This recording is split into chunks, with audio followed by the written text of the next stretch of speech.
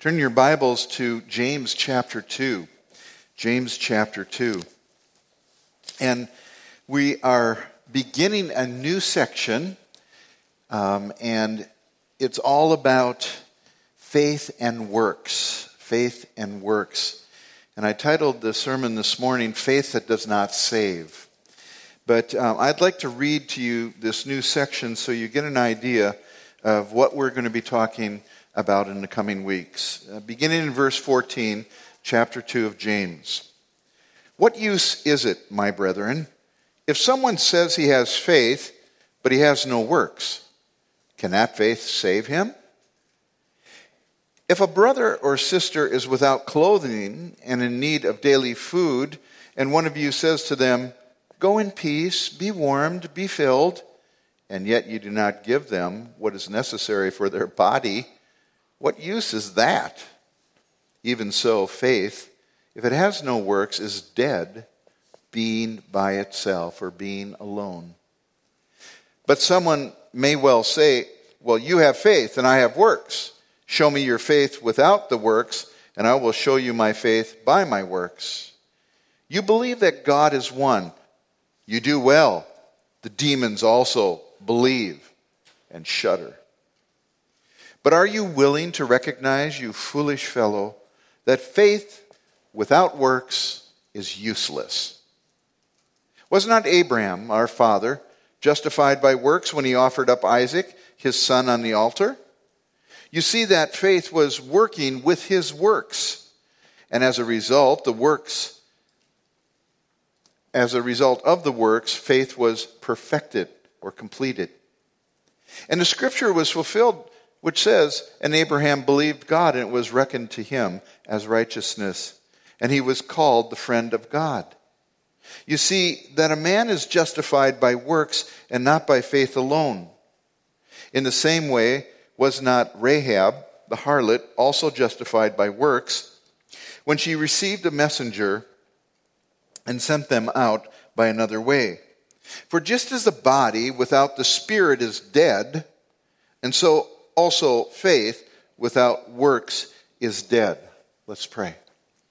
Father, as we embark on this new series to talk about faith and works, we would ask that your Holy Spirit would help us to grasp what James is talking about here. Father, it is very important that we understand these principles, and Lord, it has been misunderstood by some. And so, Father, we ask your blessing upon this series, that you would receive much glory, and that we would enjoy and receive much joy as we work through it together. Bless us now, we pray, in Jesus' name. So, we're entering into this new mini-series, and it's really an important portion of Scripture. A lot of people get works mixed up with faith. In fact, all other religions except biblical Christianity is a works righteousness religion. All other religions put works first to gain some type of favor with God. And biblical Christianity puts faith first with works following.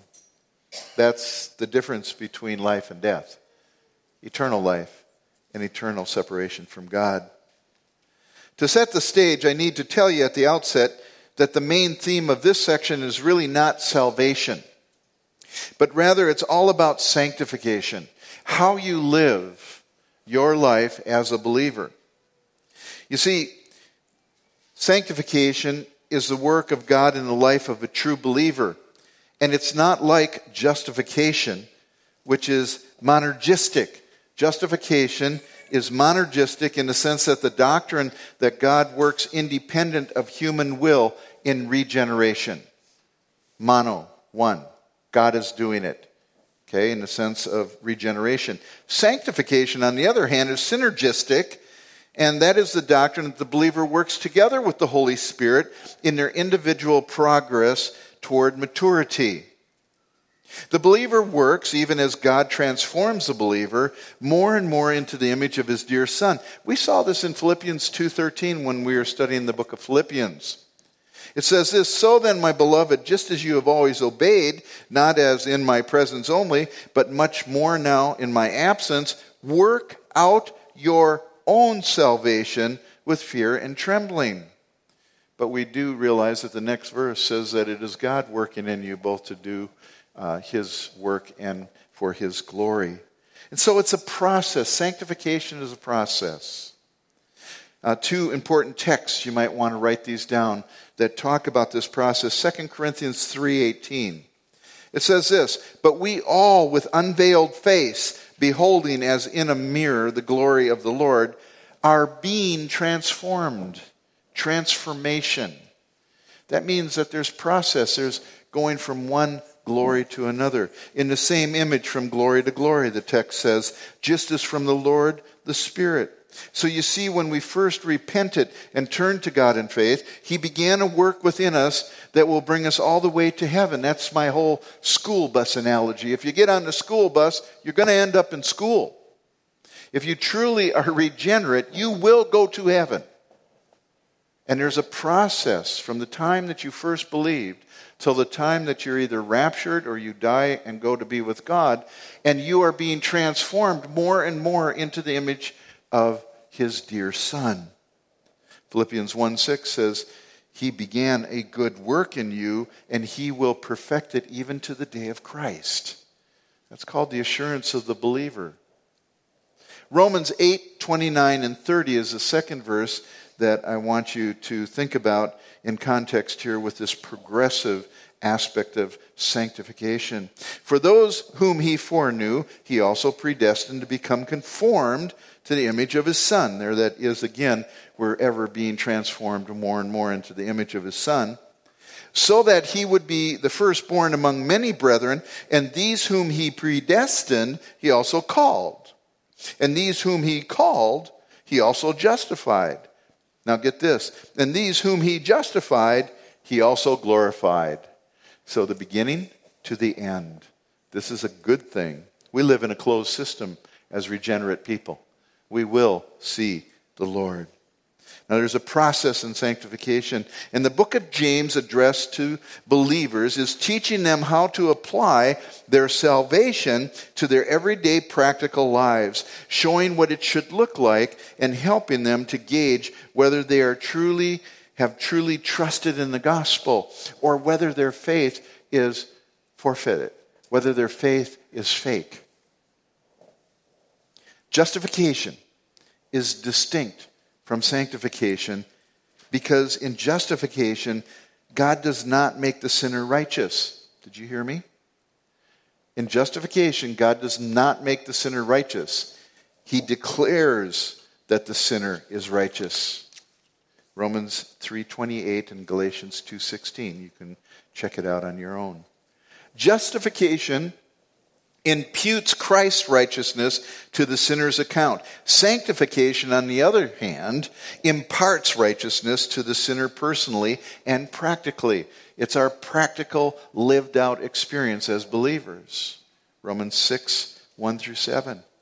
Justification changes the sinner's standing before God. Sanctification is internal, and it changes the believer's state as he's living on earth here. Justification is an event, one-time thing, and it happens and it's done. Sanctification is a process, and the two must be distinguished but can never be separated. If you're justified, you will experience sanctification. God does not just justify whom he does not sanctify, and he does not sanctify whom he does not justify. Both are essential elements of salvation. Now, in case you're wondering where I am in the text, I'm in verse 14. "What use is it, my brethren, if someone says he has faith, but he has no works? Can that faith save him?" James is all about the works. So much so that Luther called it a right strawy epistle and dedicated it to the appendix in his Bible. He did think it was the Word of God, but he was a little shaky on it because he was what? Really into justification by faith alone. That was his rallying cry and the Reformation's rallying cry. And James talking all about this work stuff, it's like, whoa, I don't want to go there. This is dangerous stuff. It's dangerous because it's good and it's true. Both are essential elements of salvation. They're like two sides to one coin. Justification, sanctification. Okay? J.C. Ryle wrote an amazing book, and if you've never read it, you need to go from here and buy it. Or those of you looking at Facebook right now, you need to go to Amazon Prime and just order it, okay? It's called Holiness. Real simple. Just type in holiness and you go right to J.C. Ryle. Buy it. He said this, sanctification then is the invariable result of that vital union with Christ, which true faith gives to a Christian. He that abides in me and I in him, the same bringeth forth much fruit. John 15:5. The branch which bears no fruit is no living branch of the vine. I would have argued with Martin Luther at the time that he was thinking James' text was a right straw epistle. I'd say, well, what about John 15? Because isn't that what it says? He that abides in me and I in him, the same bringeth forth works, much fruit. But that branch which bears no works, no fruit, is no living branch of the vine. The union with Christ, which produces no effect on the heart and life, is a mere formal union, which is worthless before God. And the faith which has not a sanctifying influence in the character is not,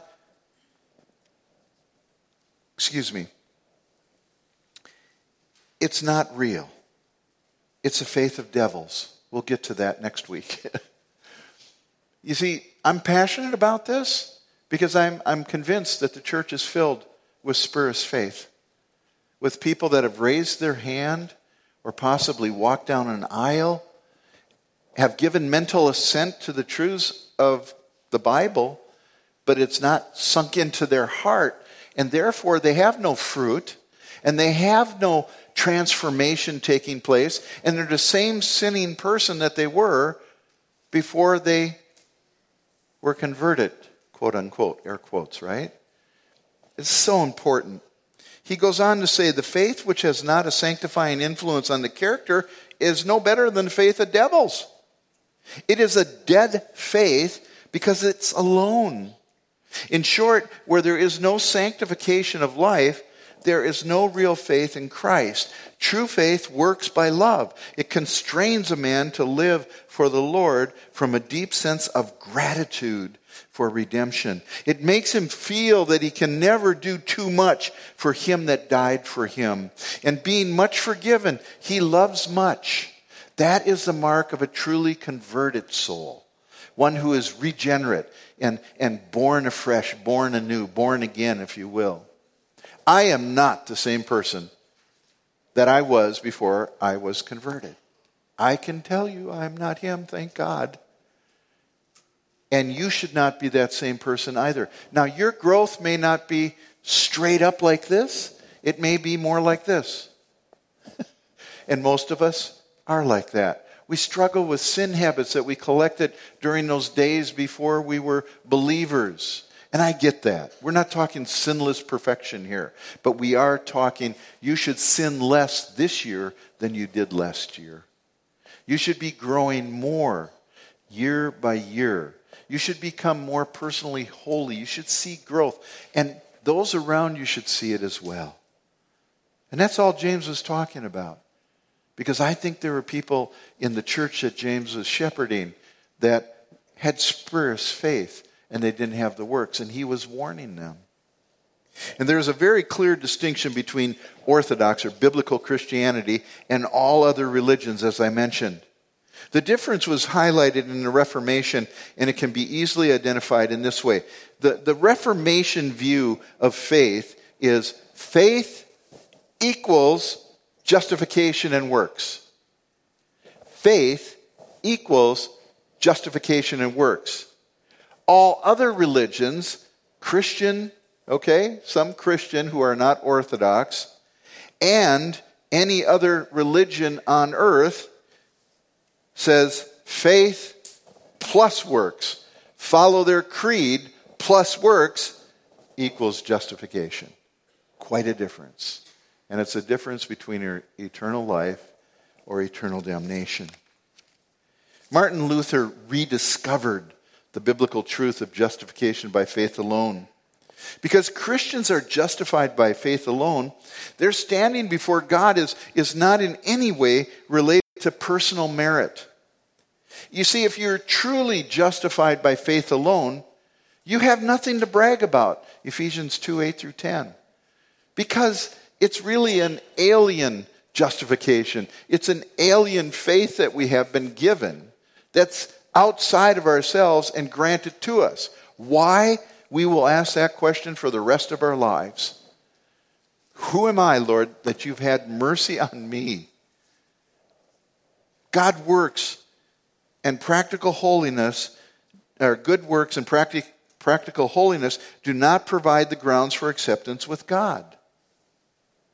God receives as righteousness those who believe, not because of any good thing that he sees in them. It is solely on the basis of Christ's righteousness, an alien righteousness that is given to us, which is counted to their account when they believe. To one who does not work, I quoted this when Mike spoke last week. To one who does not work, but believes in him who justifies the ungodly, his faith is reckoned as righteousness. That's what justification is. Now, the objective in James 2, 14 through 26 is to answer the question, what is genuine saving faith? What is it? What does it look like? And this question makes this section of Scripture one of the most vitally important sections of the Bible, because the truth that James explains deals directly with a person's eternal destiny. The most frightening deception in this life is to think I possess saving faith, when in fact God's eyes do not see genuine saving faith. We need to understand what genuine saving faith is. So this portion of Scripture is not so much about salvation, even though there's always crossover into salvation. But James is writing to help his audience determine if they have genuine faith, saving faith, if you will. And if their faith is counterfeit, merely an intellectual agreement that did not go to the heart, there will be no deeds, there will be no works coming forth from that faith, and therefore it is dead faith, being alone. It's marvelous truth. More than any other book in the New Testament, James places a spotlight on the necessity for believers to act in accordance with their faith. And it's not what a person needs to do to get saved, but rather what a genuinely saved person will do. Faith equals justification plus works. It's like the invisible man. I'm dating myself severely here. I don't know if you ever saw The Invisible Man. There was a TV show back in right shortly after the crust of the earth formed. And this invisible man, the only time you would see him is when somebody would throw a blanket over him. Works are like the blanket of justification, okay? You can't see justification. You can't see that a believer is a believer. But by their works you can identify them. Those guys over in Berlin that are loading up this rickety old van and driving food over to people in the Ukraine, what skin do they have in that game to risk their lives to do that? That is works. That's the cloth over the invisible man that is justification. And they're showing us by their works that they are true believers. Okay? That's exactly what James is getting in. In James, we see how does our faith impact our response to trials. We've talked about that. Do we hear only and not do? Is our faith functional? Does our faith run to the widow and orphan or away from them because they disturb our personal peace and affluence? How does our faith impact our response to the poor or toward the rich? Is our faith partial towards the rich? Does our faith take into consideration that we will be judged by the law of liberty? The last sermon I preached. How well do your actions mirror the faith that you proclaim? And this is a question that we all struggle to answer well. We'd like to point to all the ways that our faith and works kind of overlap, but too often there's gaps in that picture. And as you read the letter from James, focus on those areas that he mentions, your actions during trials. How do you receive trials? Like you are to receive them with all joy, according to James 1. That tells us where we're at. As you read the letter, think of the treatment of those that are less fortunate, those that can't pay you back. How do we treat those people? The way you speak and relate to others, does it reflect your faith and your profession of being one of God's blood-bought children? And the role that money plays and how you live your life. Allow James to encourage you to do good according to the faith that you proclaim. We'll get to that money part in the latter parts of James. Having learned several languages other than English, with much tear and sweating great drops of blood, I've always rejoiced that English is my mother tongue. Always. There are so many inconsistencies in the English language. There is no butter in buttermilk. No egg in eggplant. There's no ham in hamburger. No apple in pineapple. Quicksand works very slowly. And boxing rings are square. I'm so glad I was born speaking English, right? Into the English-speaking language. Now, inconsistencies of language are not significant. They're kind of funny, actually. But inconsistencies in our faith are significant. Very significant. And so those who profess to be Christians and Christ followers must follow Christ. Their words and their deeds must be consistent in what they profess. It needs to work together. We cannot only hear and not do. I can't think of a more vital portion of Scripture for us to consider today because we live in a very protected and comfortable environment, untested by the kind of situations that are facing believers everywhere today. America's maybe kind of the last ones to face those kind of things. But the believers that James was writing to were facing trials. They were part of the diaspora. Part of the diaspora. They were probably part of the diaspora that got spread out because of Herod and the persecution that he brought about Christians back in Acts 12. You can look it up. Peter also wrote to the diaspora, but they were probably the ones from the persecution from Nero when he burnt Rome and then blamed it on the Christians.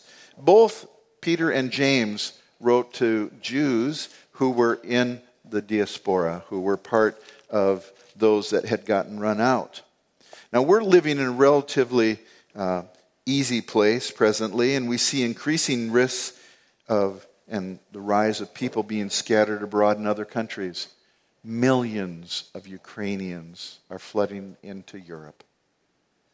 Millions of Afghanistanis are.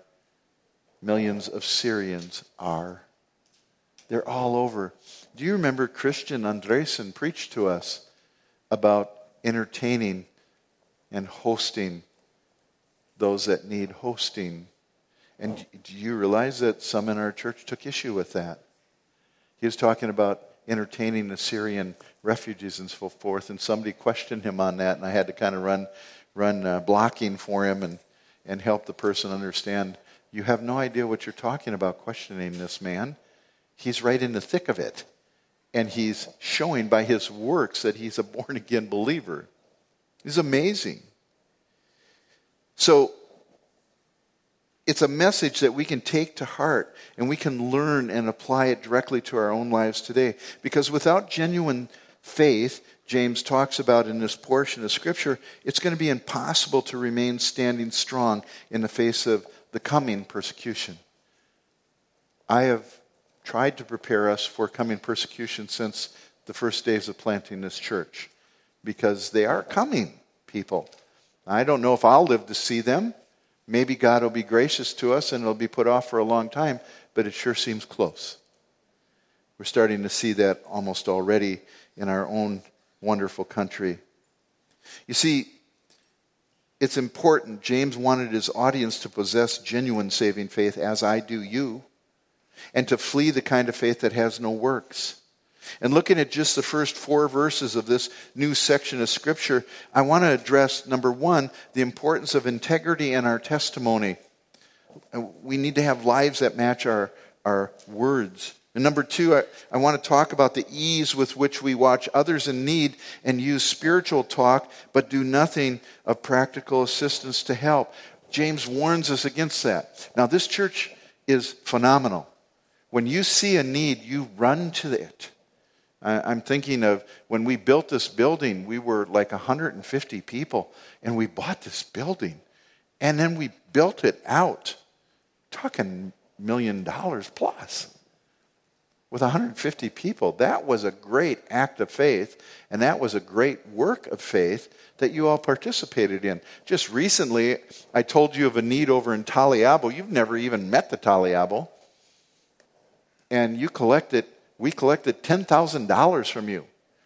Wow. So, you know, there might be 1 or 2 of you that don't understand these principles, but we are functioning this way. We must excel more and more. I mean, how much can we give to the one that died for us, right? What's too much? I'm not talking finances here. I'm talking our lives. That's what we need to think about. And that's what James wanted people to understand. So thirdly, and finally, I want to identify with James on how such faith is no faith at all. And so with that, we can get to the sermon. I hope you brought lunch. Talk is cheap. Okay, verse 14. Talk is cheap.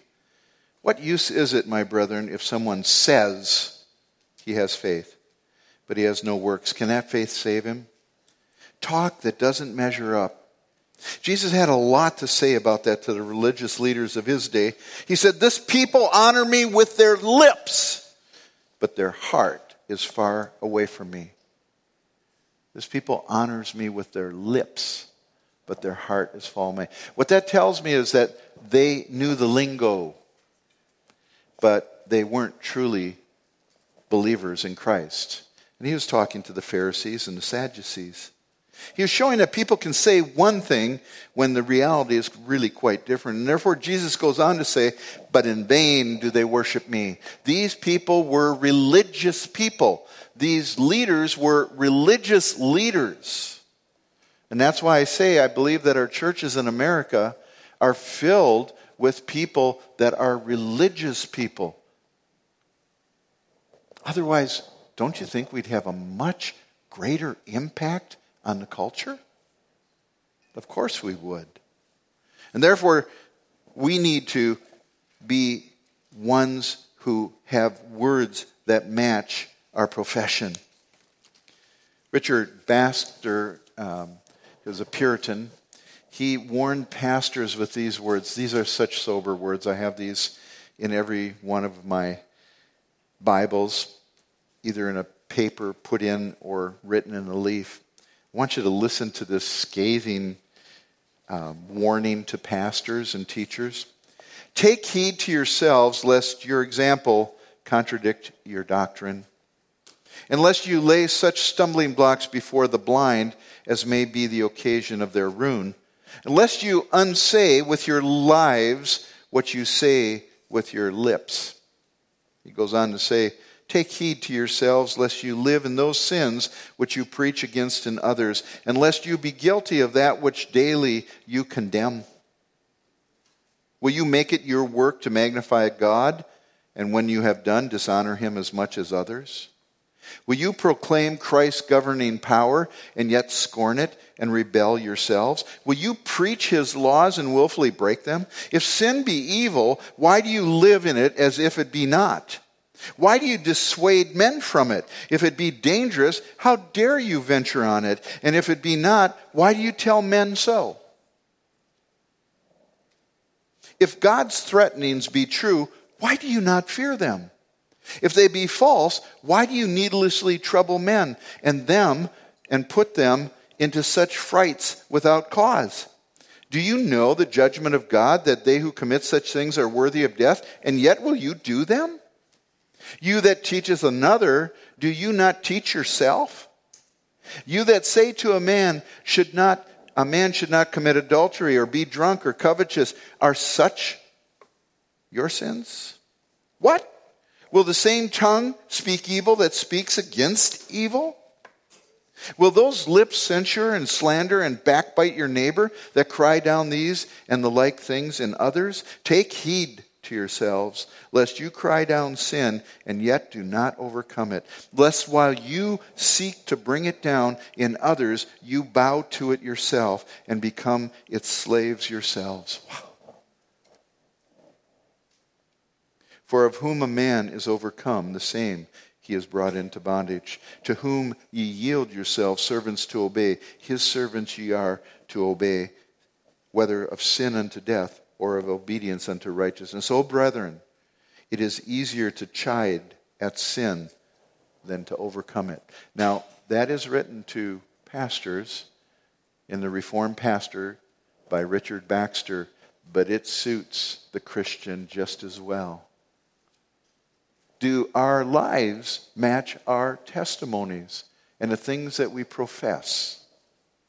Such a sobering warning to pastors is equally chilling to believers, isn't it? What we say must be backed up by what we do, and that is genuine saving faith. He says, what use is it, brethren, if someone says he has faith, but he has no works? Can that faith save him? So that's talk is cheap.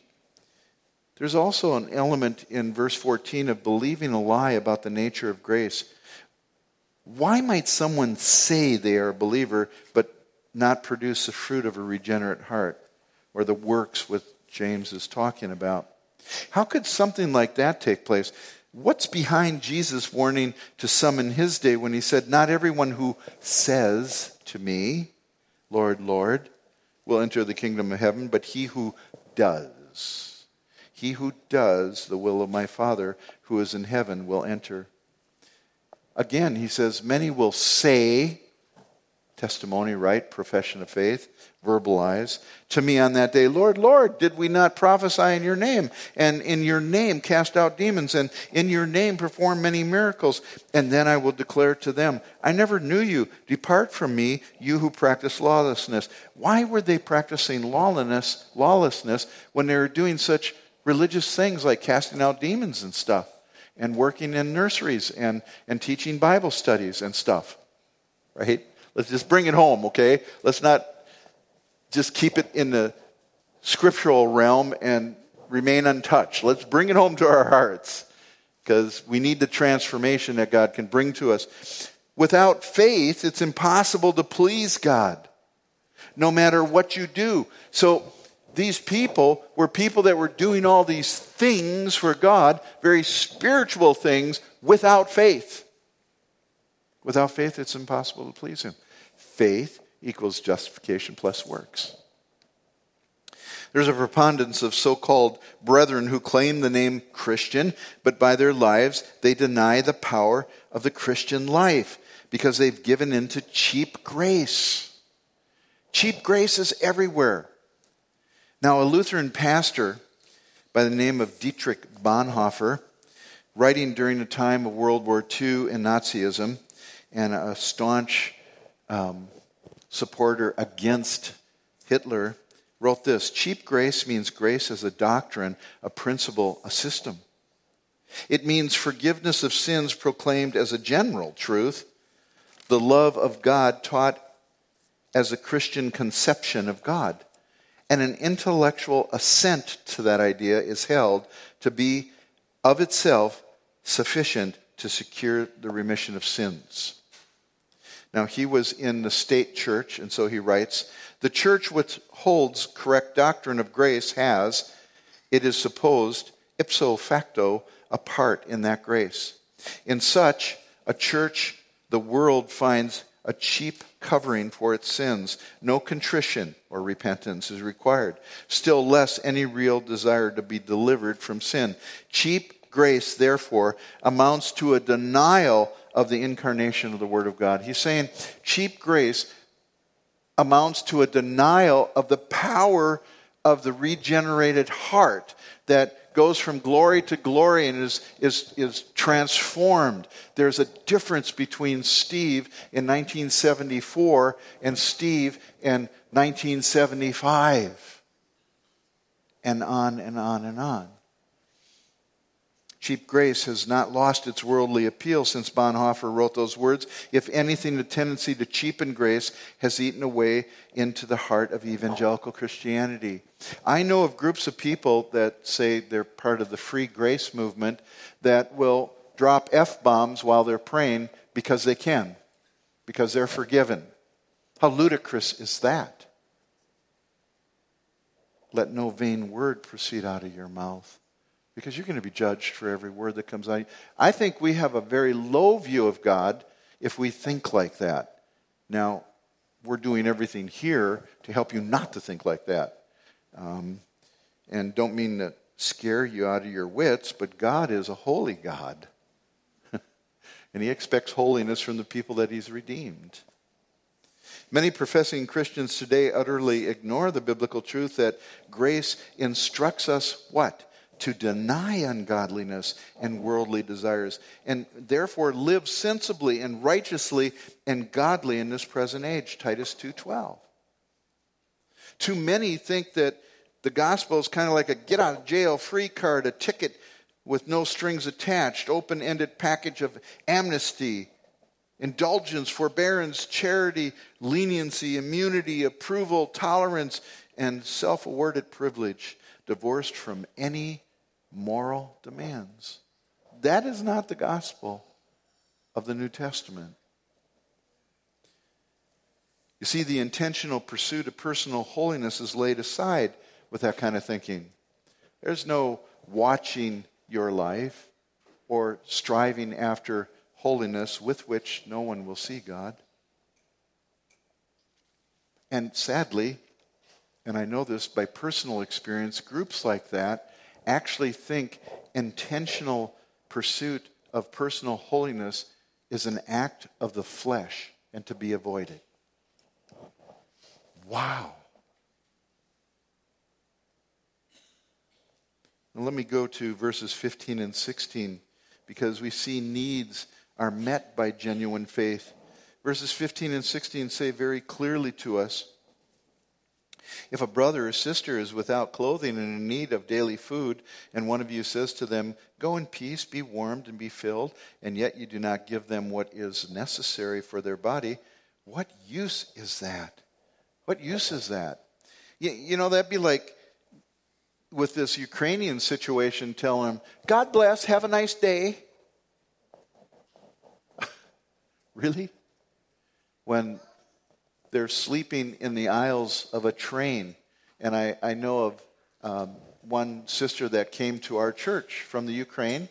She was part of our church, Olga. Her parents, who are elderly, stood for, I think, 17 hours.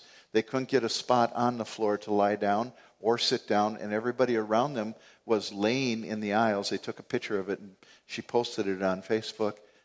17 hours to get to a western city where they could cross over the border. I don't know where Olga is. Has she gone? Has she gotten out, Rosie? She's still in Kiev. Okay. Okay. Yeah. Okay, so, you know, this is just amazing, people. And see, this is where our bowels of compassion need to be shown. This is where that heart that reaches out and says, Lord, what can I do to help? And then do something. right? It's not just enough to feel. You actually have to go and do it. And that's what James says. The regenerate heart will go and do it. They will be doing stuff. That's my paraphrase, doing stuff. Genuine faith will meet the needs of others as best they can. That is an evidence of saving faith. So today we have social media and TV that bombards us with the needs of people all over the world, so much so that we can become overwhelmed and become hardened in our hearts. Be careful watching too much stuff on TV. Because it just eats you out from the inside. I mean, your compassion begins to cool off because it becomes commonplace. And it's not us. We're not facing that. Be careful, please. In verse 17, James kind of wraps up this little section and he says, even so faith, if it has no works, is dead being by itself. Today we're seeing a modern day example of James' words in real time. And I'm certain that there are many in the Ukraine that are intent on saving their own lives, that are intensely pursuing ways to make it to the western border and cross over to safety. But there are others, and we know of them, don't we? Those who had the love of God shed abroad in their hearts, and they're doing everything within their limited power to help those in need all around them. First and foremost, by sharing the gospel with them, preaching the gospel with them, that if a missile hits their building, they would have eternal life. Right?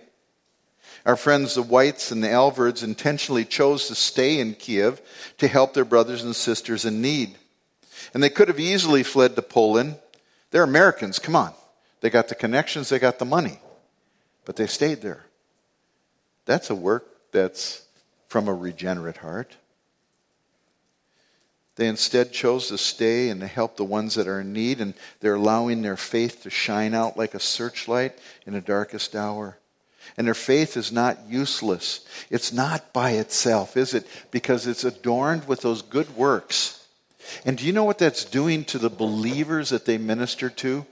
It's making them stand up proud and say, this is real. This is real. God is real. He is working through us. And they're standing with us. So they encourage the believers. But how about all those neighbors in those seminaries and churches that were kind of looking askance at those Christians? Maybe they're Russian Orthodox, possibly, or whatever. They're seeing these missionaries stay there with the people that they serve. That's drawing them to Christ because they see the reality of a faith that works. It's not a mere vocalization of facts that they believe. Rather, it's accompanied by good works commensurate with their faith.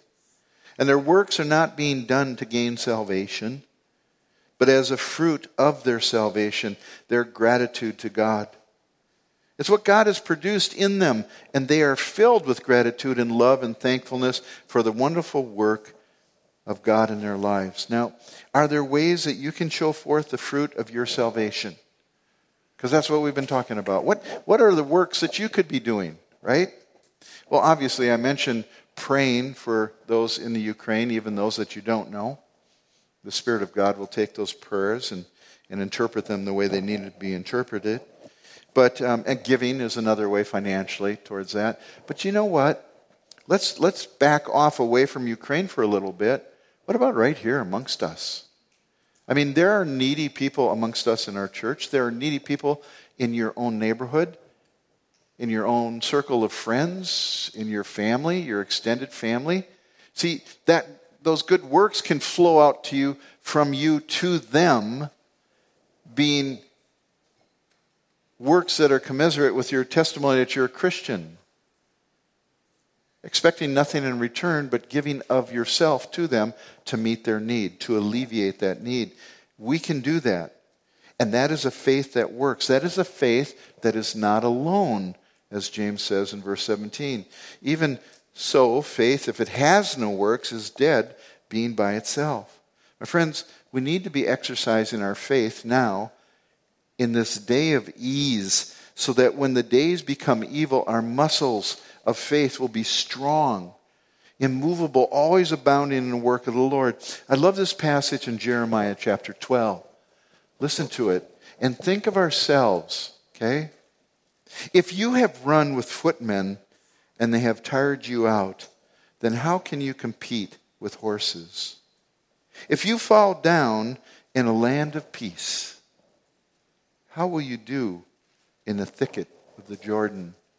It's a call to function when we're not called upon to function. It's a call to reach out beyond yourself to serve others right here around us, but further too, if the way is clear to do that. It's a call to do something now in the day of peace, so that when it really gets tough, you're practiced in that. You're already doing it. It's not going to be much for you to give up worldly goods and possessions. It's not going to be hard for God to pry our hands off those things that we possess, that we might bless others.